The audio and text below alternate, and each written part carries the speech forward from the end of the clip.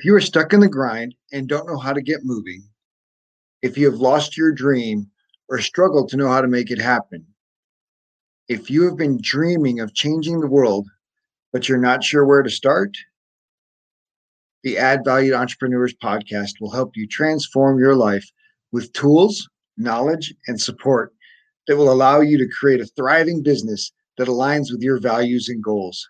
This podcast is for entrepreneurs who want more freedom and fulfillment from the work they do so they can live the life they desire. You deserve it. It is possible.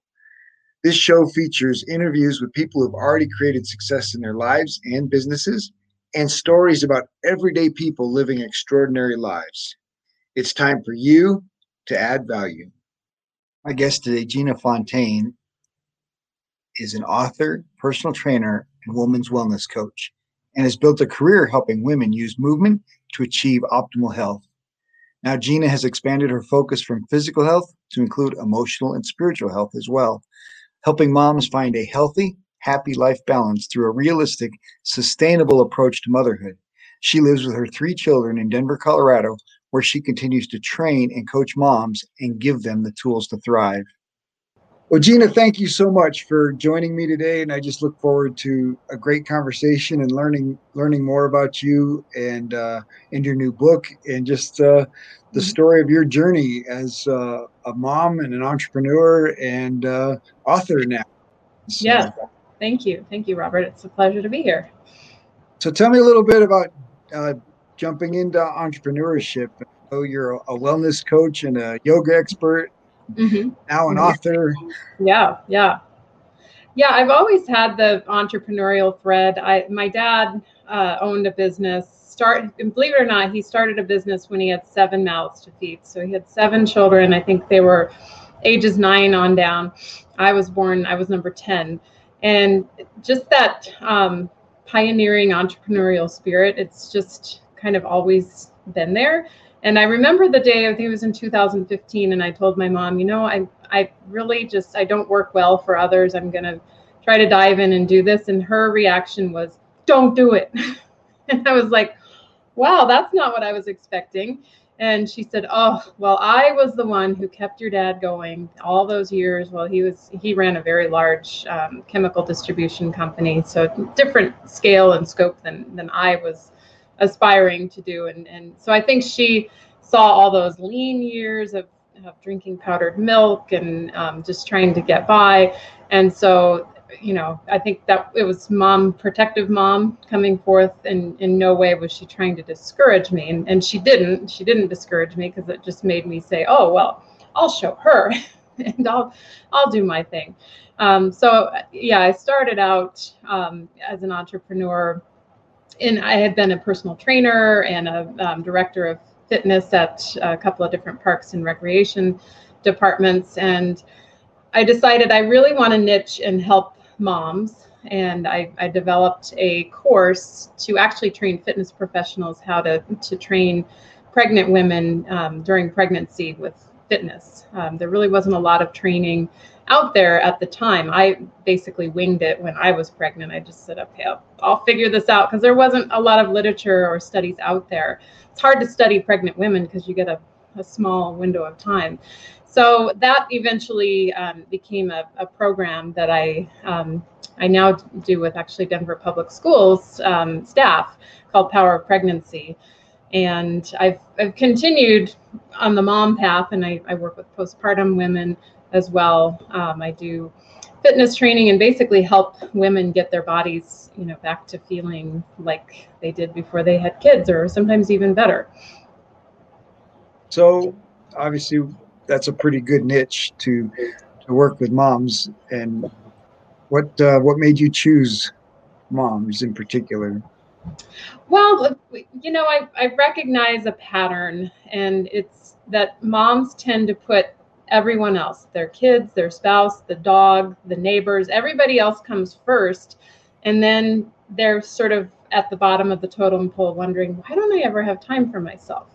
And I realized that this is something that I could help women with, because for me, being in the profession of fitness, it's like, I don't even have to think about it. I get up, I move, I do things to nurture my body. But if it's not like a knee-jerk reaction for you, I tell women in pregnancy, if you don't start the habits now of self-care, it's certainly not going to happen when you have a screaming infant in your arms and you require, round the clock service to that little tiny baby.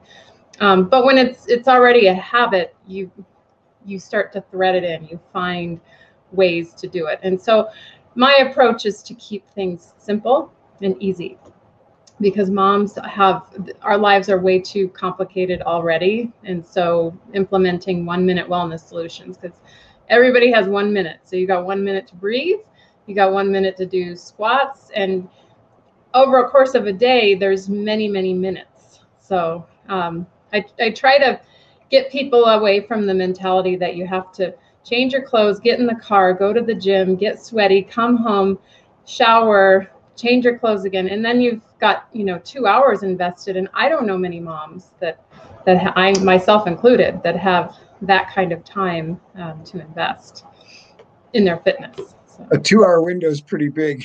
It is for a mom. So let's talk a little bit about mentors. What have mentors meant in your journey? I have had a lot of mentors, and I've hired a lot of different coaches that have fulfilled a lot of different roles. And I started, this was probably back in 2015.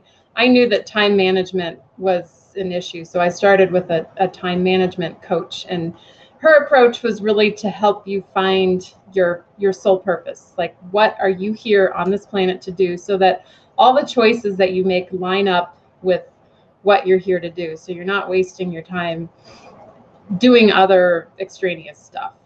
And then I got more into, I probably had 6 different coaches. If that, you could say I'm, maybe a mentor junkie, but I've learned something different from every coach that I've worked with. In my book, I talk a lot about a high performance stress management coach that helped me through the most challenging time of my life, when my teenager was off the rails, running away from home, doing drugs. And I was a single mom at the time, and I literally thought I was going to lose my mind. So while I understand that I have all the answers inside of me, sometimes it requires like somebody to just shine the flashlight and say, look over here. And then you're like, oh yeah, okay, it was right there all along. And I think especially most entrepreneurs can relate to stress. When we're stressed and in fight or flight, we just don't, our brains don't process. Our executive function is one of the first things to go.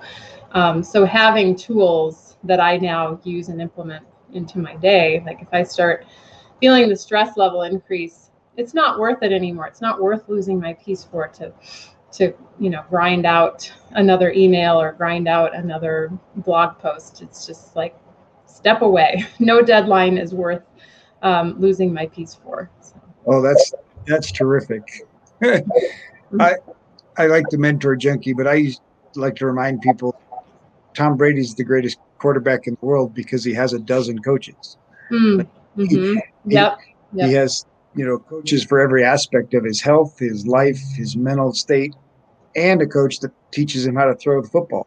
And so it's an important aspect of personal development. Yeah, and certainly not a sign of weakness. I have to have somebody help me, and it's actually, I think it's quite the opposite. When you can realize that asking for help, I think is a difficult thing for many of us to do. That it makes us feel like, I don't have this down. I look bad because I need help. But it's been the best time and money spent on my journey, at least.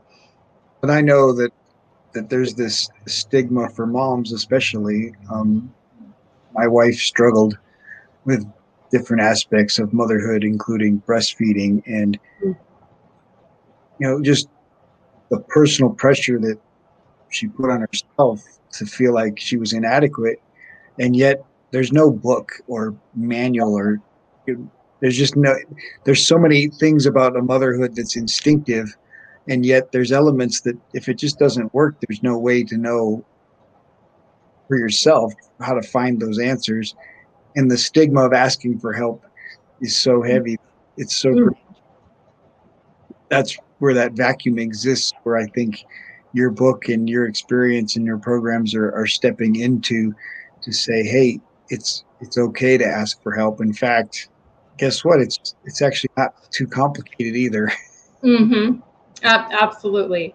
The first time I made a big ask for help, it was very humbling.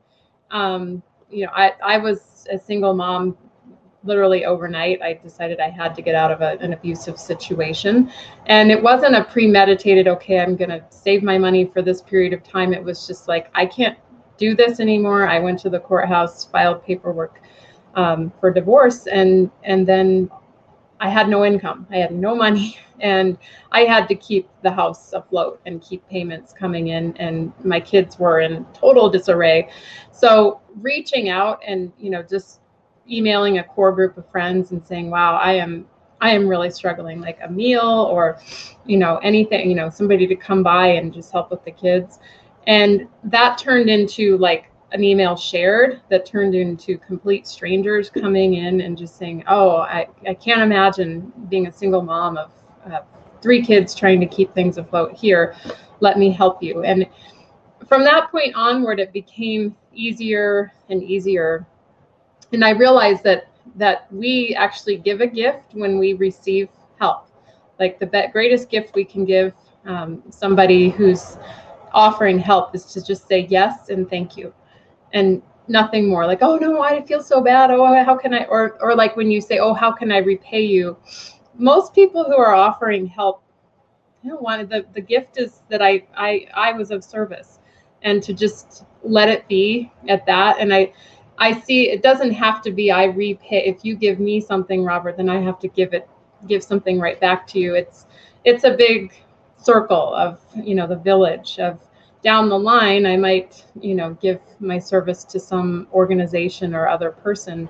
And I was able to do that because you gave me something that gave me a boost that enabled me. And so there's actually a term, I learned this from Doc Rivers. He's the coach of the Boston Celtics 2008 World Championship team. And there's a wonderful Netflix series called The Coach's Playbook. And these coaches all just share their morsels of wisdom. And he talks about the principle of Ubuntu. It's Ubuntu. And it's an African principle of basically saying, like, when you shine, I shine. And so if I help lift you, that's going to help lift me. And so it's always about the team. And he used that chant. His Boston Celtics team that won the championship, they chanted Ubuntu as they would go out on the court after timeouts. And that was like their guiding principle, because he had 3 big stars. And his challenge was, how am I going to get these guys to work together and not be, hey, look at me, I'm the star. And I love that concept of, especially now that we're able to get back into community again, of especially with moms, like, bring whatever it is. Like, you don't have to hide your vulnerabilities. Hopefully in my community of moms, like, bring your depression, bring your sadness, bring your anger, bring your dread, whatever it is, it's okay. Like, I think women try to fall into this role, especially on social media, that everything's great and my life is wonderful. And with my book, I really just put it all out there to say, you know what, everything's not always great, and you're still a super mom. You're still amazing because you're showing up every single day. And there, like you said, there is no guidebook. There's nothing that, I actually have a book excerpt now that I have available, and it talks about sleep training. Any parent had trouble with training their baby to sleep. And I think that's a frustration that every parent can relate to. And I probably had 6 books sitting on my bedside table, and I'd read, you know, a little bit each night. Okay, well, we'll try this technique. We'll try this technique. And it's like eventually they sleep. And I think what I found out is, like, if I had taken care of myself to calm down, I probably would have had a calmer baby if I was calmer myself. there's the rub. Yeah, Yeah. Our son struggled to sleep in that first year and would only sleep if somebody's hand was on his back in his crib or wherever. And we lived on the 9th story, and I've told the story multiple times that he almost took a flight out the window if it hadn't been for my wife and I being able to tag team. Yeah. And now that you mentioned that, I'm probably the one responsible, because I was the one stressed out and freaked out over why won't this baby sleep. Yeah. So now I have to apologize to my son, because I was blaming him all that time, and it's probably my responsibility. You mentioned a couple really, really valuable things in there. I think obviously the willingness to say, you know, it doesn't all have to go perfect, is so valuable. But then you mentioned the Ubuntu principle as a mantra, and I know that you had a mantra. Would you mind sharing the power of your mantra and how that helped you? Oh, my I am safe, secure, valued, and loved. Yes. So at the time, you know, when I would just recently become a single parent, and I didn't have any safety net whatsoever. And I called on a friend, and she gave me this mantra, and she just said, just believe me when I tell you, just say, I am safe, secure, supported, valued, and loved. And everything in me was like, I'm not safe. I could lose my house at any moment, and I'm not secure. By society's standards, I'm hanging by a thread. And support was there, but it was kind of, you know, sometimes there, sometimes not. I don't think I had self-love at that point, so I didn't feel valued and loved. But I would chant that mantra over and over, you know, 3 miles of walking, and I just did it day after day, and it sort of became one of those things that was like background music in my head, and it was just always there. And then I started to recognize, oh, it's showing up in ways different than I would have imagined. Like, it's not a big money bag being dumped on my porch saying, here you go. But it was like my church community coming in, you know, as support, asking me if I needed help. It came in, like I said, like complete strangers coming to my doorstep, unloading a truckload of groceries for me. So I had to then step into gratitude and say, oh, thank you. This isn't how I was expecting it to be, but thank you. Just like this. And once I started to recognize that, and then interestingly, my partner that I'm with now, somehow I must have told him my mantra, and I went over to his house one night, and I see sticky notes in his kitchen, and it says safe, secure, supported, valued, and loved. And I said, those are my words. And he said, well, yes, I'm trying to provide all of that for you, because if that's what's important to you, then I want to provide all of that. And wow, I was like, okay, like, not only have I manifested those words, but a partner who understands, you know, how to be all those for me. So pretty awesome. That power of manifestation is, you know, even when you don't believe it, if you just keep repeating it, just keep telling yourself, your own voice telling your subconscious mind, I am, is so powerful and so exciting to have lived that out and brought those things to fruition in ways you didn't ever imagine because you couldn't.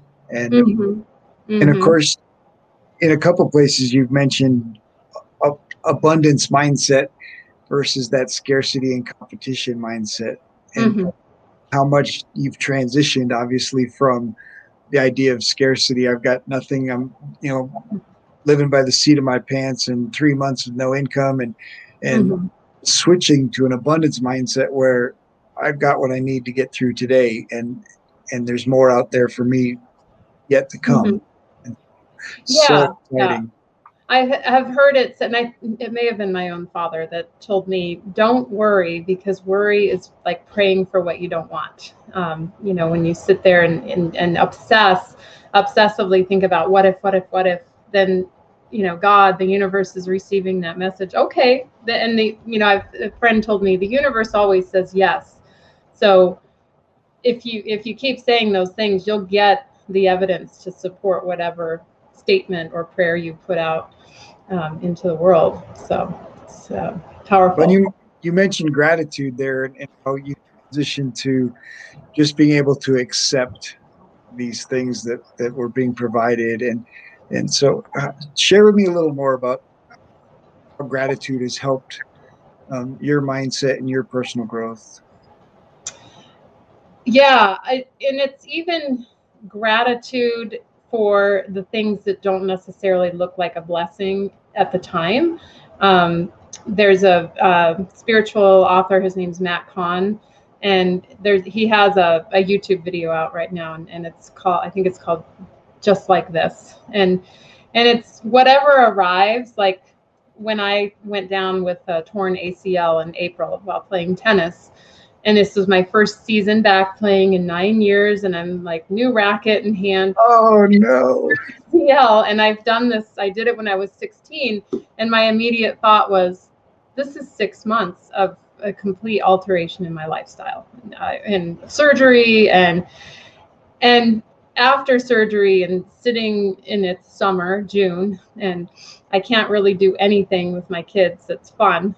And I just came to a place of like, okay, let's find the blessing in this. Let's find the gratitude. And okay, you get to practice what you preach and take care of yourself and love yourself the way you're always preaching to everyone else. And I'm actually enjoying the slowdown. And now that I've hit the 6-week mark, and it's like, oh, you can start returning to activity in a few weeks, like running. And I'm like, I don't know if I want to jump right back into that, because it's like I've lived my whole life running, and moving slow is quite rewarding. So it's interesting how we always get what we need, not necessarily what we want. I would have never asked and prayed, let me have a knee injury so I can be in the hospital and be laid up for weeks. I never would have asked for that, but it has been a blessing. And I've connected with my kids in a different way of just slower, lazy days at home, where every minute isn't just filled with activity, and they don't mind. So there's a practical example of gratitude. Absolutely. So what was one of the most challenging parts of writing the book? It's a challenging story to tell. And I actually shelved it. I think it was probably in October. I had been writing from May to October. And I thought, you know what? Nobody wants to hear my sob story. Like, this has been therapeutic. I'm going to just put this away, and maybe I'll come back to it. And then a friend of mine who had been reading excerpts, she asked me, what are you doing with that book? Because that book is going to help change a lot of lives. And I said, oh, I put it away. I'm not. And she just basically pleaded with me, like, you have to do this. You have to get it back out. And so then I knew I had to put goals in place, because it was remote learning. The kids were home.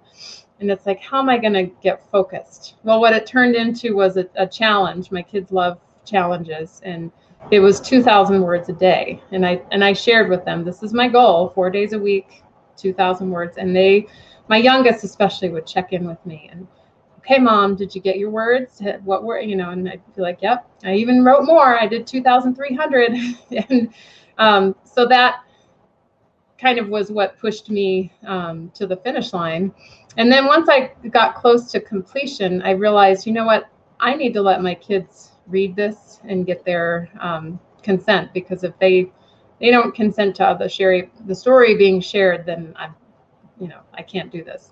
And they basically, what they all said is, this is your story, like, and it's okay. It's your perspective, I think, is what they were basically saying to me. So what a great opportunity to turn to your kids and use them as accountability partners and make them part of the team instead of an opponent working against you. right. Yeah. That's a great lesson. Yeah. So you call the book You Are a Super Mom. What's the story behind the idea of a super mom? It's interesting because my original title was I Am Not a Super Mom, because I felt like I have messed it all up. I have screwed my kids up for life, and I am so not a super mom.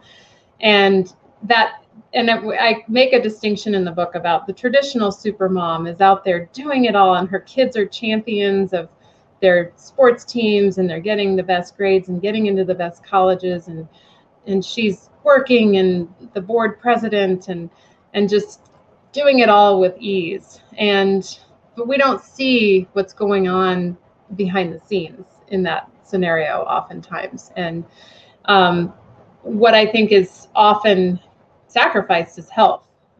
And health is our greatest wealth. So if we don't have that and we can't be there to support our kids as they get older, then are we really doing a service to our kids? So in my mind, every mom that's present and showing up and doing her best is a super mom. We have such incredible power that we don't even realize it. And it's, for me, crisis is the catalyst for change. And so for me, it took being in a situation where I was in total crisis to like dig to the deepest depths and realize, wow, I have this incredible ability to improvise and be on point even when, there's a whole bunch of input coming in, to just be able to say, okay, but it took practice to get there. And so I think if every mom could tap into her superpower, because we cannot be the master of everything, but imagine a whole bunch of women who were like fully invested in their superpower and we're together in community sharing, how we're getting through.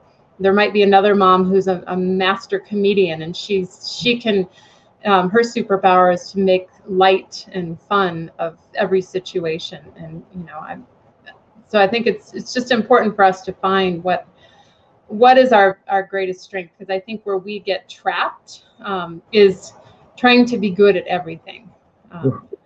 It's just absolutely, it's a setup for failure.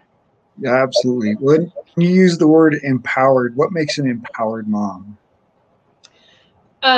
Interesting, because in my book I talk about going from being a stressed out mom to an empowered mom. To me, an empowered mom can kind of step out of the chaos or the crisis and find the power within, whether it's through pausing in prayer or meditation, and realizing, and it might be joining in community, calling a friend, but finding those ways to fill up your inner resources so that you can proceed. And sometimes that filling up that resource might be calling on a coach or hiring a coach, and receiving empowerment through approaches like that. So we've mentioned a few things about the expectations of put on moms, and a lot of those cultural expectations, I think, are self-inflicted, right? The moms just feel like they have to complete all these things, and I don't know that the expectation is really there, except for it's real. Because what do you think needs to be changed in our society to make moms feel more empowered? That giving moms, and maybe it's just moms giving themselves permission to put themselves first. That I feel like it's been misconstrued, like you have to take care of your kids and make sure everything's right with their world, and then you get to do you. And it really has to be the other way around, that the first step you take in the morning needs to be you fulfilling your needs. so making that more of a societal norm, that it's normal for moms to get to have fun and take it easy and enjoy life and not be like a slave to all the meetings and especially now as we're heading into back to school time, all those responsibilities seemingly mount up, and you want to feel like, oh, I'm contributing in some way. And what if the best contribution we can make is by showing up whole, healthy, and complete? Absolutely. It's the oxygen mask metaphor. Yep, absolutely. Yep. And a dad doesn't get it because, right, like I'm going to put the oxygen mask on me first, but mom's instinct is to put the oxygen kids first. Yep. And it's what they do in every area. And so being able to remind them that self-care is really the best way to take care of your kids, is take care of yourself. So how has your spirituality played a role in raising your children? I mean, gosh, I talk about in my book about I have taught yoga and meditation for 25 years, and it becomes an extra, like when you're teaching, it's all out here. And it really wasn't until the pandemic that I really committed to 20 minutes, and I follow a meditation teacher every single day, 20 minutes, and everything attention on you, that I started to hear with more ease that little voice that's always there guiding you, to the next step, to the next step, to the next step. So in that sense, that spiritual practice of meditation, and I get, different messages every day. And something like last Wednesday, it was go play. And I didn't have a whole lot on my schedule, and I could have sat there and ripped out some website content, but instead I went and paddleboarded, and I'm so glad I did, because it was just a spiritual experience being there in nature and seeing the blue heron and the pelicans, I think, and just reviving my sense of everything's okay. Like I feel like there's still, even though things are, say they're returning to normal, but forget about what it was in the past. Like we're entering into a absolutely brand new normal, and it's almost like we're in this space of there's nothing rooting us right now, and everybody's out there kind of wandering. And my encouragement would be like, wander more in here in this space. And I think my surgery and my downtime, I've spent more time at home since my surgery in June than I did through the whole pandemic, because I was outside doing fitness and teaching yoga, and I didn't really ever miss a beat. But now I'm like, this is kind of nice what everybody was talking about, staying home. And home I think of in terms of like my heart and really finding peace here. So now your free time kind of has transitioned from this crazy physical fitness world to an inner world. That's pretty exciting. What other things do you enjoy in your free time? I love drumming, and that's one of my, I've done it for 20 some years. And one of my goals is to get a drum in every woman's hands. I've been parts of drumming communities for many years, and they're usually very male dominant. And so I've started doing drum circles, and I'm actually doing one this Saturday at Wash Park in Denver, because it's a way that we can connect our hearts without words. Like people can just even be clapping their hands, joined in a circle where there's sound vibration, and sound, just like with our words, sound transmits a vibration that transforms us. So that's something that I love, and being anything outdoors, being on the water, being in the mountains, and camping. I want to do more camping. Nice. Yeah. So is there a mom myth that particularly resonates with you that you want to sure people understand as a myth? Well, This one is probably the hardest to dispel, but I see it probably more often just out on the internet, social media, is being a mom is tough. It is, don't get me wrong, but what if you change that to being a mom is easy? Now, it might not be, but I do believe that just like I'm safe, secure, supported, valued, and loved, the words we put into the universe, it always says yes. So being a mom is tough. Yes, you're going to get all kinds of challenges. You're going to look for evidence in your life that it's really, really hard being a mom. Whereas if you say being a mom is easy, you can start to ask questions more, ask your kids questions, and you stop jumping to conclusions. And I still have the days where it's like, yeah, what am I going to do? I don't know what to do. And in those moments, instead, I used to just dive in like, okay, I got to fix this now. I got to take care of this now. And now I just, take a step back and say, okay, this will unravel and it will work itself out. It's almost like sometimes when we dig in there with our tools, we make matters worse. It's like if I pretend like I'm a plumber and go and try to clear my line, I'm probably gonna make a bigger mess of things. So in those moments of pause and stepping back and realizing it doesn't all have to get solved right now, and the housework doesn't have to get done all today. And being a mom can be easy. I love that. Ask the question often. What if it is easy? What is easy? What if it is, right? What if it is easy? It changes your mindset. So, and over time, like you said, you get what you ask for. And why are you asking for what you don't want? Right. So that's super powerful. So now, obviously, you've come from an area of struggle, and what is it that helped you develop the confidence that you have to put your book out there, to put your story out there, and to be this awesome super mom that you are today? I could decide right now. I'm not doing this, but my book is published September 21st, 2021. So, it wasn't even a conscious thought. Oh, I had a thought in the back of my mind. Okay, this book is going to be on Oprah's list of reading, and a million moms are going to read it.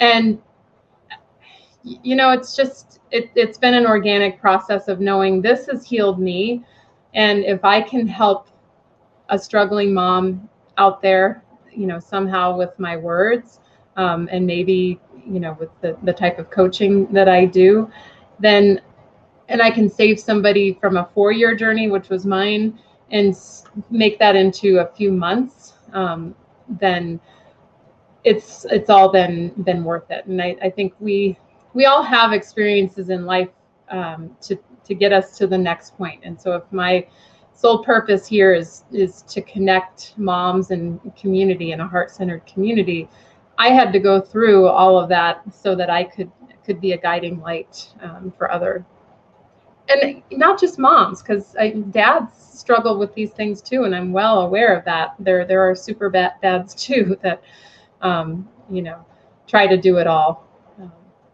but I can speak more authoritatively from a female perspective.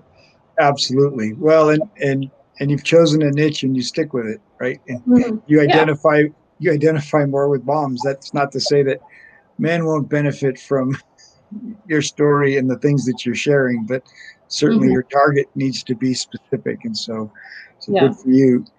So what was your biggest challenge in being a mom and being an entrepreneur? I still struggle with this, where like right now my kids are upstairs baking brownies.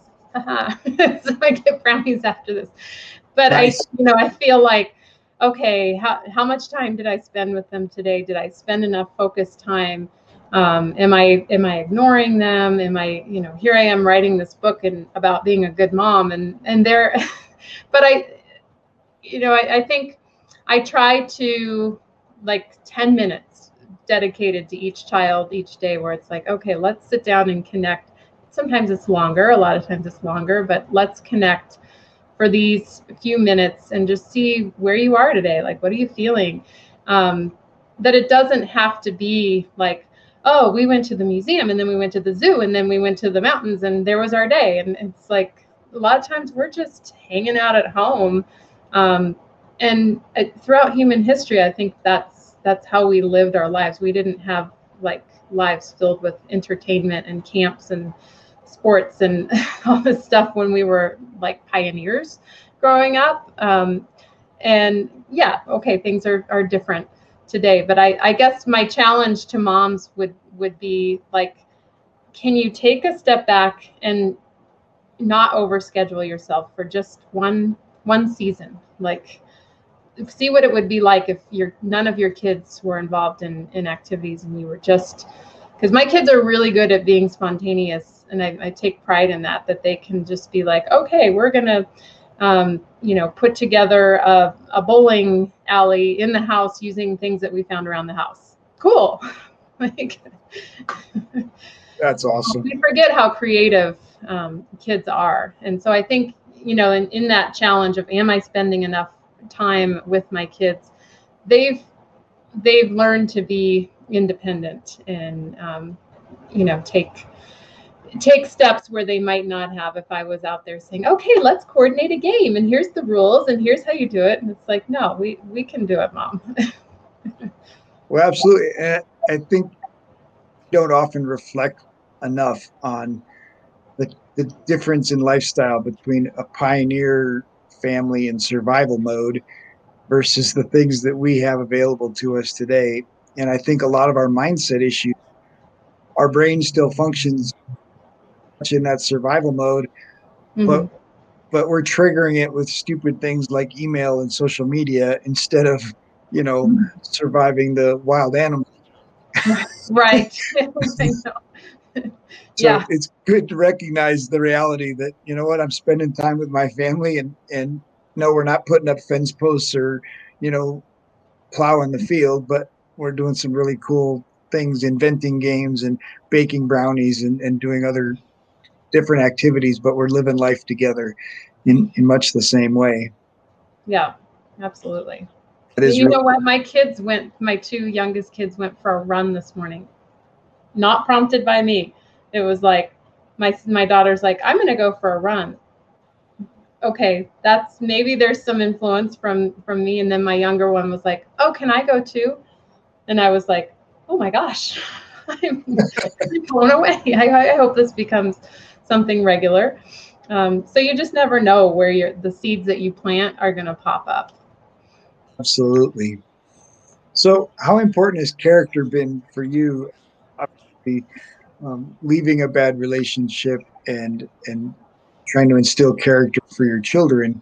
How has it been a journey of value that matters? In the breakup of a marriage, one thing that I learned is that there's two people, and I had to take 100% responsibility for my 50%. And so there have been a lot of things that I realized, one of them being, oh, I really need to slow down and smell the roses and take more time. I realized where I was always the one like, come on, let's go, come on, let's do more, let's get it done. And my former spouse was more like, oh, can't we just take it easy? And so I've taken the opportunity with, call them failures or whatever. I've had failures in business and relationships, and taking that as an opportunity to turn my greatest weaknesses into my greatest strengths. And by saying, okay, this is an area that I can work on and be more conscious about developing, it helps me become a more well-rounded person to be able to look at those so-called weaknesses that as they show up. Well, and I think the character is really just taking ownership for your part and allowing Mm-hmm. yourself to grow and develop in that. So that's so fantastic. Mm-hmm. So I think one of the dangerous words that gets thrown around, and especially for moms, and is balance. This idea Mm-hmm. of, I can balance my work and my life and my play, and my kids get this percentage and my work gets this percentage. And You mentioned, I think you mentioned in your book, or at least in your description, harmony. So how would you describe the difference between harmony and balance? That's a great question. First of all, I think balance is a myth. I mean, it happens for, just like most people can only stand on one foot for a minute. You get these like blips of like, oh, things are in balance, and then something throws it off kilter. So it's a constant, to me it's a very dynamic quality, balance. And harmony, I mean, in terms of music, harmony is when there's resonance.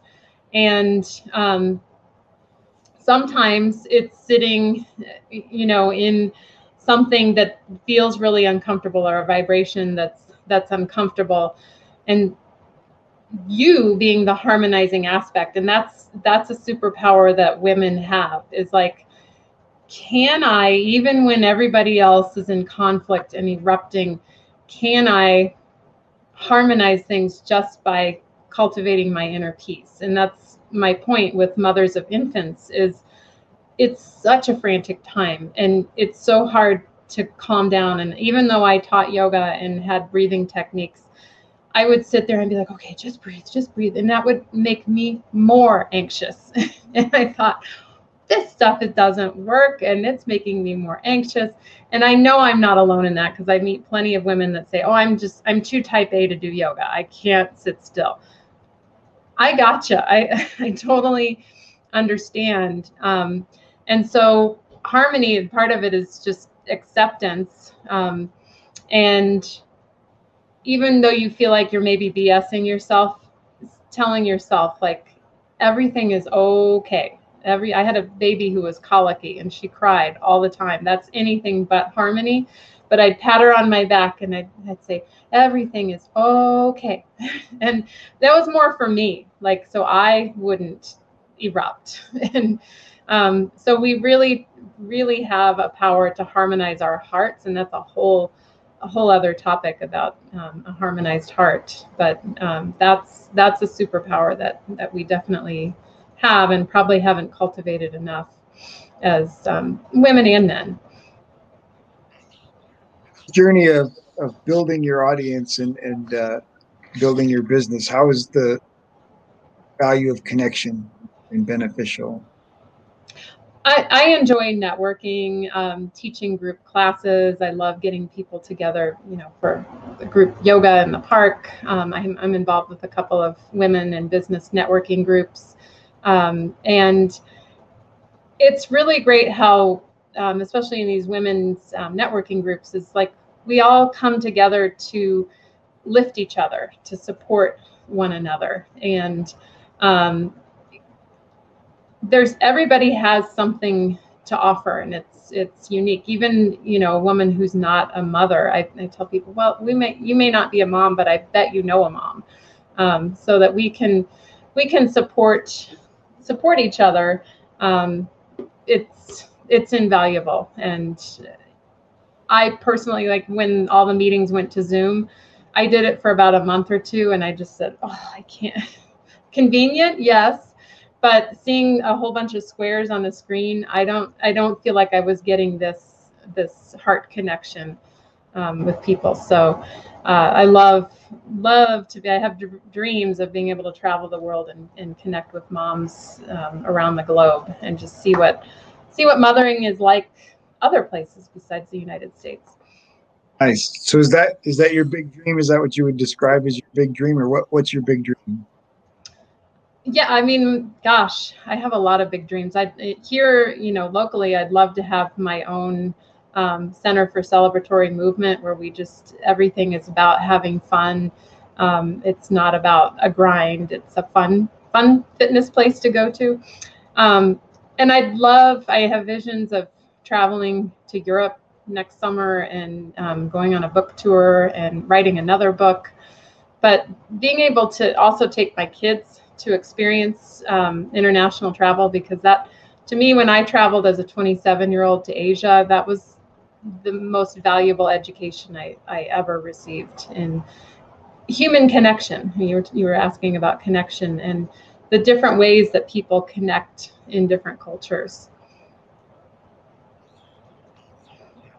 traveling with your kids is definitely a great experience to pass on to them. Yeah. So here we are. You're sitting across from a group of moms, or even just a new mom. And what's that one piece of advice you want to give to all moms that you'd want every mom in the world to hear if you had a way to spread that message? Put yourself first and have absolutely no guilt about it. That it's okay to take care of yourself. And it goes deeper than some women say, oh, I take a shower. That's just hygiene. That's not self-care. Like, and it goes beyond a manicure. It goes, I mean, those are great things, but do that deep, soul work of looking at who are you and what are your desires, because you are worthy of your desires. You absolutely don't have to put it off until the kids are gone and in college. Like you can do it now. That's fantastic. Gina, thank you so much for joining me today. This has been a fantastic conversation, and I can't wait to see your book in print, see book groups of moms all over the world reading your book and sharing their stories. And I just imagine a whole community of moms that come together because you've encouraged them to share their story. Oh, thank you. Thank you. Yeah, the book comes out September 21st, 2021. So coming soon.